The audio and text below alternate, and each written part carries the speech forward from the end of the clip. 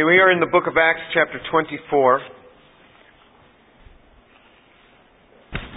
And as a way of recalling, Paul is imprisoned here in Caesarea. He's standing trial now before Felix, and we've already covered some of what he has said. It's a short discourse of what he said. And then he gets down into verse 21. It says, "Other than for this one statement," Acts 24:21, "which I shouted out while standing among them, for the resurrection of the dead I am on trial before you today. But Felix, having a more exact knowledge about the way, put them off, saying, when Lysias, the commander, comes down, I will decide your case." And then he gave orders to the centurion for him to be kept in custody and yet have some freedom, and not to prevent any of his friends from ministering to him. But some days later, Felix arrived with Drusilla, his wife, who was a Jewess, and sent for Paul and heard him speak about faith in Christ. But as he was discussing righteousness, self-control, and the judgment to come, Felix became frightened and said, "Go away for the present, and when I find time, I will summon you." At the same time, too, he was hoping that money would be given him by Paul. Therefore, he used to send for him quite often and converse with him. But after 2 years had passed, Felix was succeeded by Porcius Festus, and wishing to do the Jews a favor, Felix left Paul in prison. So, Felix was a fairly corrupt procurator. He ruled Jerusalem, but his headquarters were in Caesarea, 2 days' travel, about 65 miles from Jerusalem, 65 miles west of Jerusalem and a little bit north. And it says that while he was making his defense, and in the middle of it, Felix cut him off. It says in verse 22, Felix having a more exact knowledge about the way.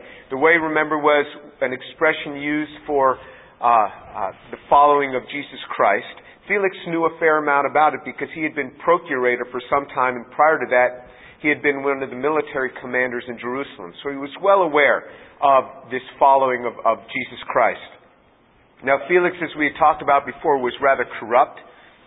He had, and he was a very lustful man. He had taken his wife, Drusilla, away from her husband. When she was quite young, he had taken her away. We see some of this corruption here as well. And he said in verse 22, he says he had a more exact knowledge of the way. He put them off, saying, when Lysias the commander comes, I will decide your case. Now, he never sends, as far as we can tell, for Lysias the commander. And already he didn't have to send for him. Lysias the commander had already written a letter back in Acts chapter 23 and gave the conclusion of what he could glean from the situation. And that's in Acts 23, verse 29. Lysias said, I have found him to be accused over questions about the law, but under no accusation deserving of death or imprisonment. So the commander had already spoken. He says, I don't find anything wrong in this man. The reason I'm sending him to you is because I found there's a conspiracy against his life. And so I'm sending him to you to decide what should we do. But by his written word, he had already said, I have nothing to do with this man because he's done nothing wrong. There's some argument between him and some of the Jews about their own law, but it has nothing to do with us as Romans. There's been no offense against the Romans. He's not deserving of death or even of imprisonment in any way. And so you see, Felix is using this false thing to just keep Paul in prison. How do you think Paul feels about all this? If you are treated wrongly in life, just remember, you will not be the first one to have been treated wrongly in life. Other people have gone through this, and it is not there to destroy your faith. If anything, it's there to build you up and draw you all the closer to Jesus. And so Felix never even sends for the commander. And he gave orders to the centurion to keep Paul in custody. So Paul is kept under house arrest there, but he has some freedom so that his friends could visit. Well, we understand then why he gets these freedoms so that his friends could visit, so that his friends could bring him some money, and so that Paul could use that money to bribe Felix. This is part of Felix's motivation, it says. It says that that in verse 26, at the same time he was hoping that money would be given him by Paul. Therefore he used to send for him quite often and converse with him. He sent for Paul in order to have Paul pay him. Now Paul may have had access to a fair amount of money. Paul says in Philippians 4:11 through 13, he says that I know how to get along with humble means. I also know how to live in prosperity. In any and every circumstance, I know the secret of being filled and going hungry, of having abundance and suffering need. I can do all things through Christ who strengthens me. So Paul had learned how to live in abundance and to live in need. He had learned both ways. And it's not easy to live in either of those. I think it's actually hard to live in abundance and remain faithful to God.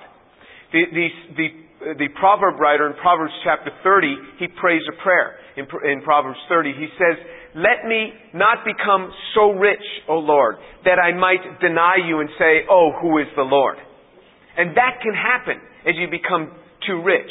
You can deny God and just say, oh, who needs God? He says, "Nor let me become so poor that I have to steal and therefore defame the name of my God." Paul said, "I've learned to live on either extreme."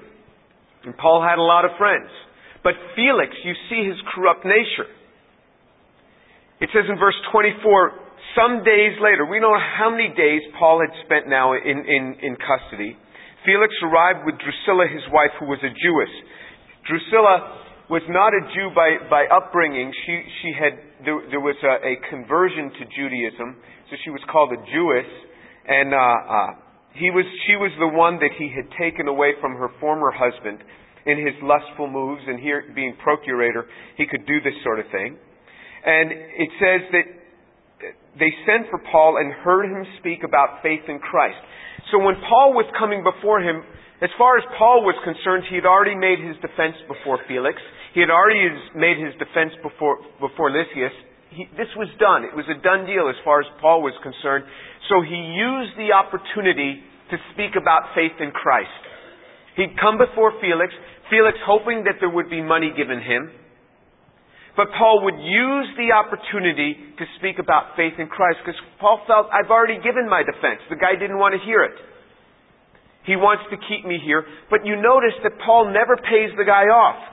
In verse 27 it says that Paul had been left there in prison. And this was a 2-year period. So he'd been left there for 2 years, it says in verse 27. But after 2 years, so 2 years, he had been falsely accused and falsely left in prison, waiting to pay the guy off. He wouldn't give a bribe. Wouldn't do it. But he used the opportunity to share his faith. This was what was spoken by Paul on the day of his conversion. Jesus said to him, remember, on the road to Damascus, he said to him that you are going to speak before leaders and kings. I'm going to send you to the Gentiles. You will speak before leaders and kings. Here he's doing it. So Paul recognized this as part of his calling. I think that if we would recognize the daily experiences that we go through as part of our calling, we would be a lot better off, rather than looking at it as my 2 years of imprisonment. I mean, you'd think that after a while, Paul would get pretty antsy about this whole thing. But for 2 years, he gets sent for periodically by Felix. And Felix, his wife, would hear this. Now, what was Paul telling him in his sharing of his faith? Verse 25, but as he was discussing righteousness, self-control, and the judgment to come, Felix became frightened and said, go away for the present, and when I find time, I will summon you. And then it says, then he would invite him back periodically. So Paul wasn't just saying, you know, this Jesus who died, he really loves you. He looks upon Felix with tremendous love. He's loved Felix. From Felix's mother's womb, he's loved you. And he cares for you. And he wants you. He wants you to come to himself. Oh, Felix, the love of Jesus. You should know it and embrace it. I mean, it had nothing to do with this. Paul knew exactly what this man needed. He spoke to him righteousness, self-control, and the judgment to come. He witnessed what this man needed. Righteousness, self-control, and the judgment to come. So much so that Felix became frightened and he says, go away. Go away for the present, and I'll call you back when I need you. He frightened the procurator. Who is this Jewish guy imprisoned that he should speak a word that frightens the procurator? That this procurator could just speak a word and Paul is dead. But Paul is frightening him with his words. He's speaking forth righteousness, judgment, righteousness, self-control, and judgment. Righteousness, the things that are right you should do. This is what the things that are right. Self-control. Felix, you have a problem with self-control. You've had multiple wives. You have a problem with lust. Speaking about things. We don't know how directly, but so directly, he speaks of the judgment that Felix gets afraid. Look at how the gospel is packaged for the individual. For the individual, it is packaged. When I was 18 years old, I was in college as a freshman, and a young man said to me, I want to share an illustration of the gospel. And he sat down with me, and he opened the Word of God, and he started to share with me, and he said, we are all sinners, and I said, I am not a sinner. And I didn't come from a Christian home, so I had no idea about what sin was and what sin wasn't. I just knew I hadn't killed anybody. So I said, I'm not a sinner. And he opened up the Word of God, and Jesus said, if a man looks upon a woman to lust after her, he's committed adultery with her already in his heart. And it was as if something just hit me that I was a sinner. This word that he shared with me was absolutely packaged for me. Because I had this addiction to pornography. Magazines at the time. There was no internet. Nobody had personal computers. It was all magazines. And it just keyed right in on my life. And at that moment, I knew that I was a sinner. Something happened from that verse.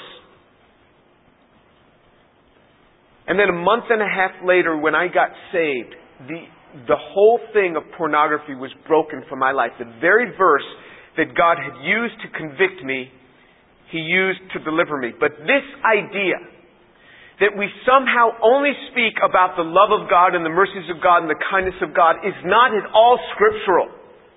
Scripturally, we have a balance of all of this. Look in Psalm chapter 7. Psalm chapter 7. And David is writing here about sinners, about people who are rebellious before God. In Psalm chapter 7, it says in verse 11, God is a righteous judge and a God who has indignation every day. A God who has anger every day. God is a righteous God and a God who has anger every day. If a man, in verse 12, does not repent, he will sharpen his sword. And as he has bent his bow and made it ready, he has also prepared for himself deadly weapons, and he makes his arrows fiery shafts. Look at what Charles Spurgeon says in reflecting on this passage, where it says, God is angry with the wicked every day. He says, we have no insensible or stolid God to deal with. He can be angry. No, He is angry today and every day with you, ye ungodly and impenitent sinners. The best day that ever dawns on the sinner brings a curse with it. You know, this is pretty strong. Then he comments on the verse that says, God is angry. He says the original expression here is very forcible. The true idea of it appears to be in the froth or foam at the mouth with indignation. And then reflecting on the verse, he turns not, he will whet his sword. He comments, God's sword has been sharpening upon the revolving stone of our daily wickedness. And if we will not repent, it will speedily cut us in pieces. Turn or burn is the sinner's only alternative. You know, this is pretty strong. Turn or burn is the sinner's only alternative. He has bent his bow and made it ready. And is it safe to be there where the arrows of God are ready to fly about our ears? How was the apostle afraid to be, well, that's a separate portion. He says, Moses said, "Depart, saith God by Moses, from the tents of Korah, Dathan, and Abiram, lest ye be consumed in their sins. How have the baskets of good figs suffered with the bad? It is not prejudicial to the gold to be with the dross." Is it not prejudicial for the gold to be with the dross? There is a judgment that comes from God upon the sinner. And when we mess around too much with sin, there is a judgment that comes upon us. Just because we are in the Lord does not give us free will to do willy-nilly whatever we want. Us all the more. Look in Proverbs.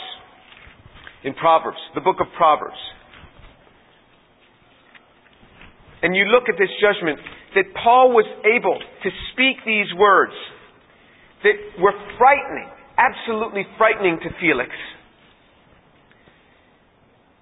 In Proverbs chapter 1, it says in verse 20, "Wisdom shouts in the street, she lifts her voice in the square." This is Proverbs 1 verse 20.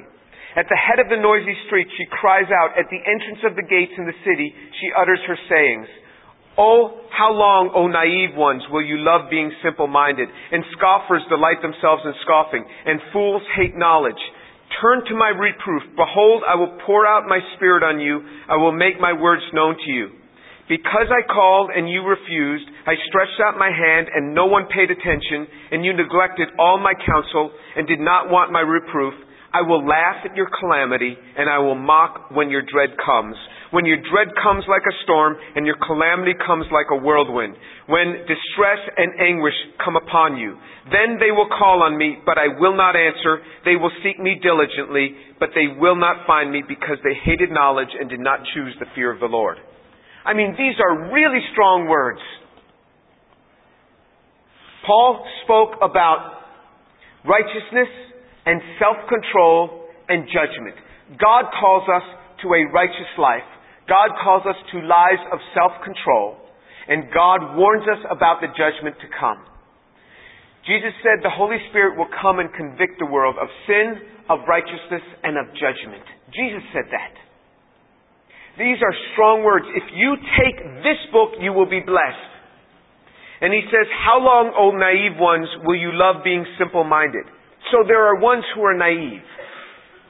They don't know about this. And scoffers delight themselves in scoffing. There are others who hear it and And fools hate knowledge. That's an extreme case. You hear it and you just hate it. But you see, there are three categories. But the judgment for them, the outcome for their not listening, is all the same.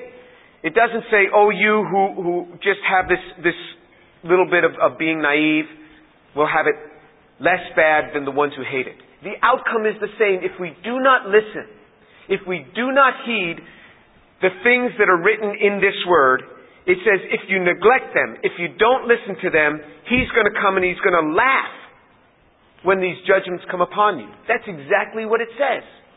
That's exactly what the Scriptures say. There are these judgments that come. The Scriptures are very clear about this sort of thing. Now look in Proverbs chapter 2. In Proverbs chapter 2, he continues on this thought. Proverbs chapter 2, start reading from verse 10. "For wisdom will enter your heart, and knowledge will be pleasant to your souls. Discretion will guard you, understanding will watch over you, to deliver you from the way of evil." Look what he's saying. He says, if you listen to this book, you will be delivered from the ways of evil. You will be delivered from who? In verse 12. "You will be delivered from the way of evil, from the man who speaks perverse things, from those who leave the path of righteousness to walk in the ways of darkness, who delight in doing evil, who rejoice in perversity of evil, whose paths are crooked and who are devious in their ways, to deliver you from the strange woman, from the adulteress who flatters with her words." If you listen to this book, you will be delivered, the Bible says. If you listen to these words, you'll be delivered. If you don't, you will fall into utter perversion with men who are perverse, and then you will fall into adultery. And if you don't think this is a real problem, you don't understand the problems in the church today. Half the people in churches today undergo divorce. Half the people.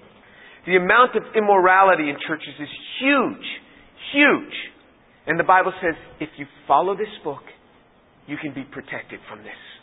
If you don't, you will fall into it. It is very precise and very clear. Look in Proverbs chapter 5. Let's read from verse 7. In verses 1 through 6, he talks about the adulteress. Now verse 7, he says, Now then, my sons, listen to me. Proverbs 5:7. And do not depart from the words of my mouth. Keep your way far from her. Do not go near the door of her house, or you will give your vigor to others, and your years to the cruel one. And strangers will be filled with your strength, and your hard-earned goods will go to the house of an alien, and you groan at your final end, when your flesh and your blood are consumed, and you say, How I hated instruction, and my heart spurned reproof. So look what he says. The way you avoid these things, it is so specific, he could not have been more clear. He says, don't go near the door of her house. Don't go near these situations that will cause you to fall into sin. Don't go near it. Then he says that if you do, here's what's going to happen. Your vigor and your years are going to be given to the cruel one. Strangers are going to be filled with your strength, and your hard-earned goods are going to go to the house of an alien. I have seen so many men fall into adultery, and they lose everything. They lose everything. This is nothing to mess around with. And he speaks to us righteousness, self-control, and the judgment to come. You think there's not going to be a judgment? There will be a huge judgment. And the judgment that will fall upon the believer is this. I will tell you because I've seen it with my own eyes with many believing men.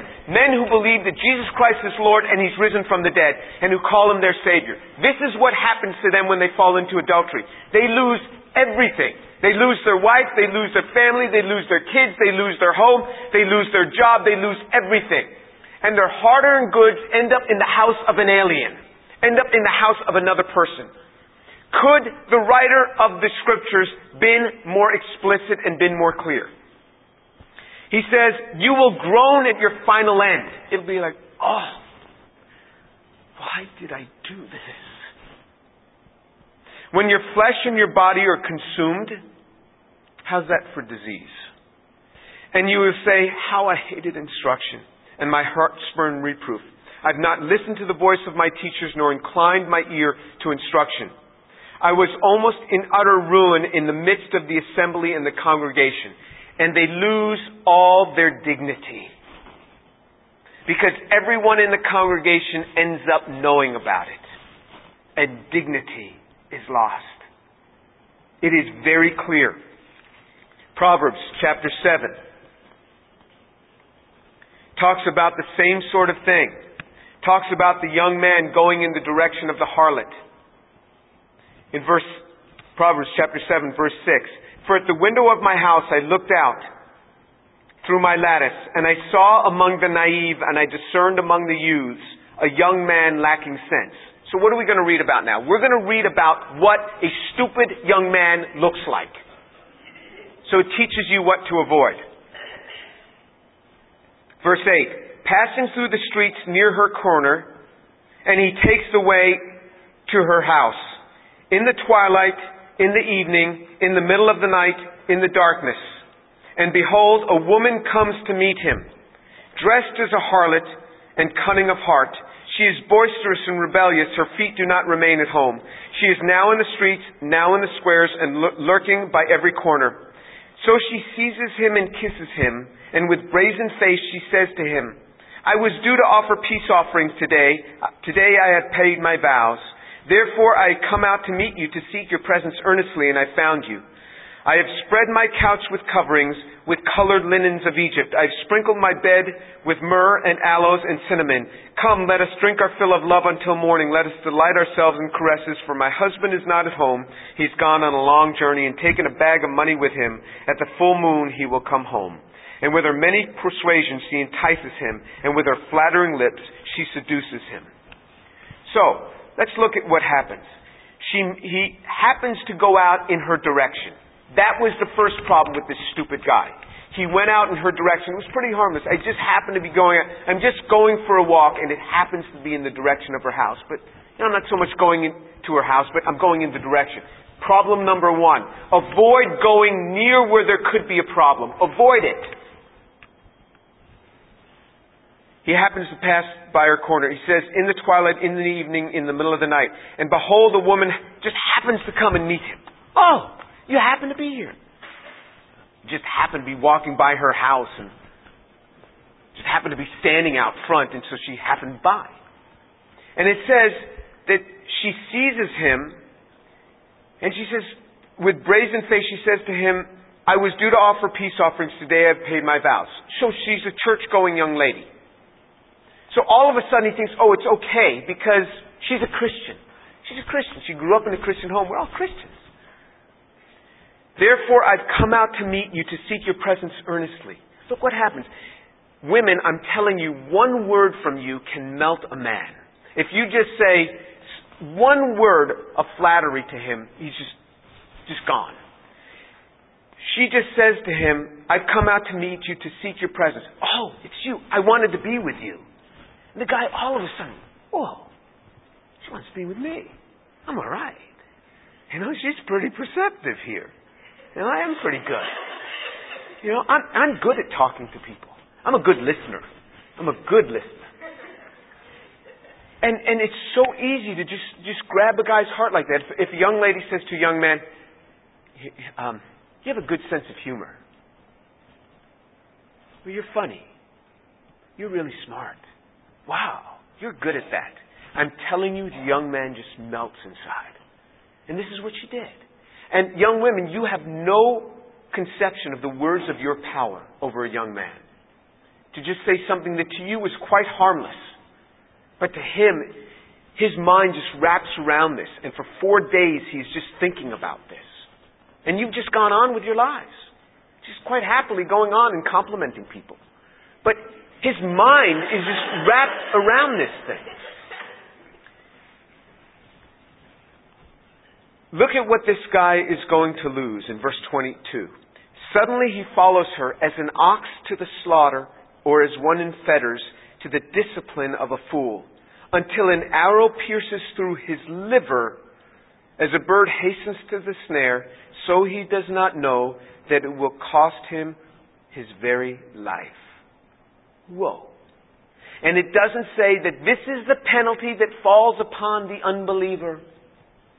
There is no distinction between the believer and the unbeliever. And in fact, the penalty in this life upon the believer might be even worse, I think, because we are told over and over and over again.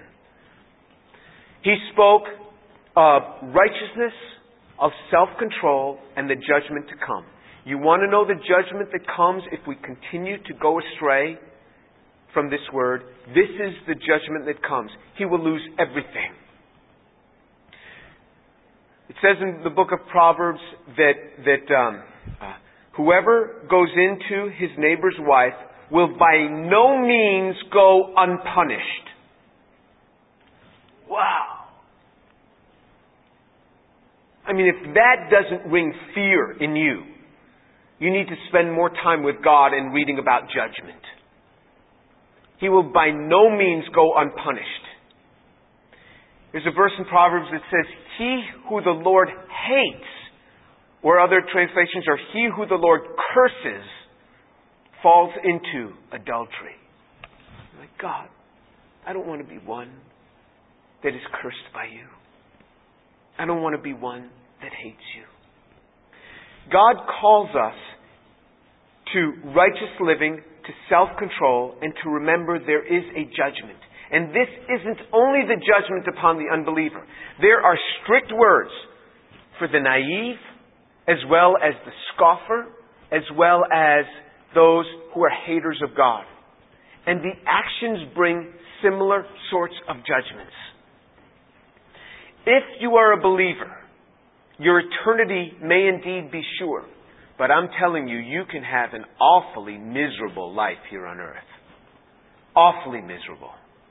You can lose everything if you disobey this word. Turn back to Acts chapter 24.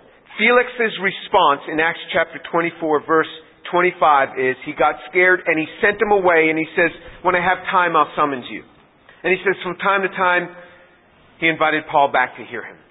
If we do not respond to God's word, if our actions are this, that, oh well, just put it aside. Let me not go to church for a while. Don't want to hear that. The word that's spoken becomes fainter and fainter, but the problem still exists. It must be dealt with in repentance and crying out to God for mercies. It must be dealt with. He says, go away for the present. When I find time, I'll come. I'll come back when I find time. You see, it's an excuse to put it aside. Paul is saying, you better hear this. There's something of righteousness and self-control and judgment. And Felix didn't hearken this word. Felix had an uprising of Jews in Caesarea, sent his men. There was a problem that arose. The Jews complained to Caesar. Felix was deposed from his office, brought back to Rome, and I don't remember what his penalty was. But his life didn't go very well after that at all. Paul was warning him. You can't just put aside this word. You can't just do this. We, as believers, have to take hold of this word and hear it. We can't just put it aside and think, oh well, periodically I'll just pick this up and that'll make me good.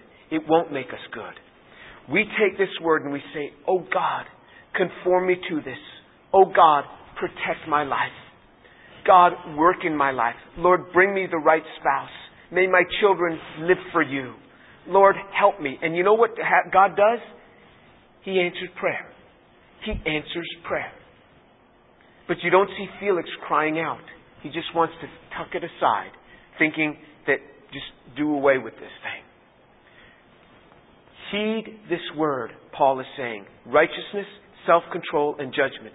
And when we speak the word of God to people, you may know something about that. Just speak the word of God. There are many aspects of the word of God that extend beyond just love. Jesus said, the Holy Spirit comes to convict the world of sin, of righteousness, and the judgment to come. Paul spoke of righteousness and self-control and judgment to Felix. Let's pray.